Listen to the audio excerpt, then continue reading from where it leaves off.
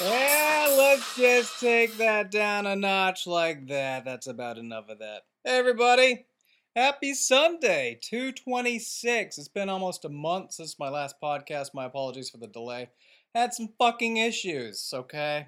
My computer hard drive froze up and sort of burnt out or something. I don't fucking know. I had to get it repaired. It was a real pisser. I don't know what the deal is. I have an older MacBook Pro from 2008. It runs a little hot. I think it's because I have a lot of windows open on it and shit. And I guess it just overheated and it stuck. I couldn't do anything with it. And I had to get the hard drive replaced. It was fucking fabulous. Yeah, I've missed you too, assholes. Anyway, let's get to the news and see what's going on here. Some of the headlines, we'll jump right in. Oh, before I get started, those of you in the East Coast might want to think about some upcoming shows we have coming. There's a great one at the Cafe Diem on Monday night. Starts around 8 o'clock in Richmond, Virginia. And then there's a sweet one Tuesday evening at the Republic. It's a comedy night hosted by Radio Rubber Room. These are some great guys who do a lot of great stuff for the local area in Richmond, Virginia.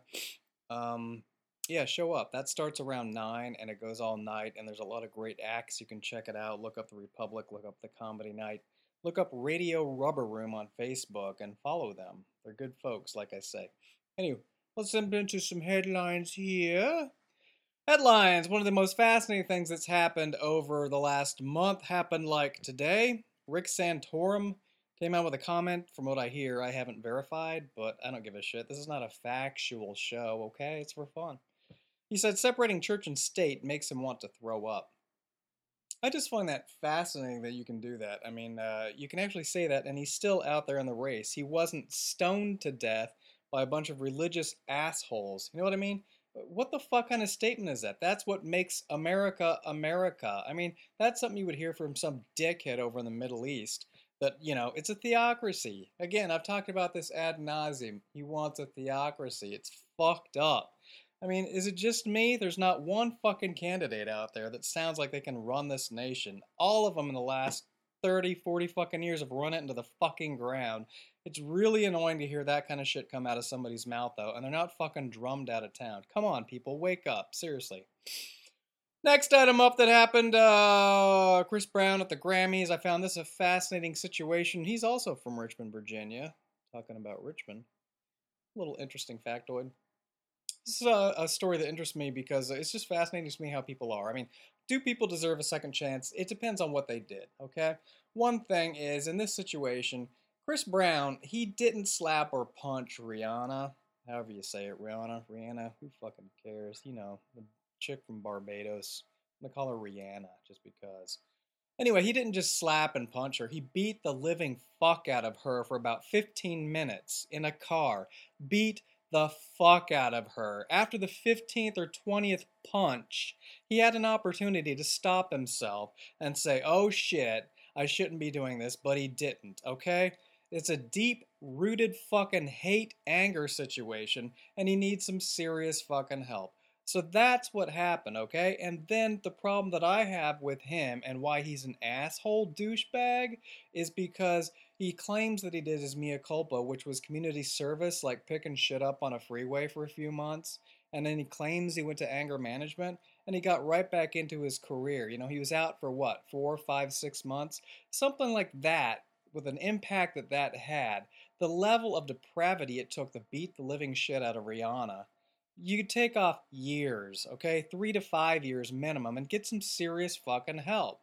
It wasn't long after that. It was a year and a half, 2 years that he was on some show on TV, and they're asking him about it. He refused to answer, and he can't even speak in complete sentences. He's such a fucking idiot. And he gets all pissed off, storms off, and throws a fucking chair out a window in this building. There are people on the sidewalk below. He's lucky he didn't kill someone. The guy is a stupid, fucking deadbeat sack of shit, and he's a fucking idiot, and he's abusive, and he hates women. And the fact that, by the way, Rihanna is sort of reconnecting with him, I mean, she deserves what she gets, quite frankly. You can't save these people, alright? It's just natural selection, no matter what you do. But the bitches who are tweeting about him like he can beat me up anytime, that's, oh, your parents must be proud. Your parents must be proud. Anyway, let's hand this over real quick to Johnny One Eye with some updates. Johnny One Eye? Thank you, Dirty Pete. First up, Whitney Houston, dead. Gary Carter, catcher of the New York Mets, fucking dead. Billy Crystal, he's near dead. Back to you, Pete. All right, thank you, Johnny One Eye. Thank you, Johnny One Eye. Hey, by the way, the show today is brought to you by Ned's Near-Death Experiences. What's Ned's near-death experience, you might add?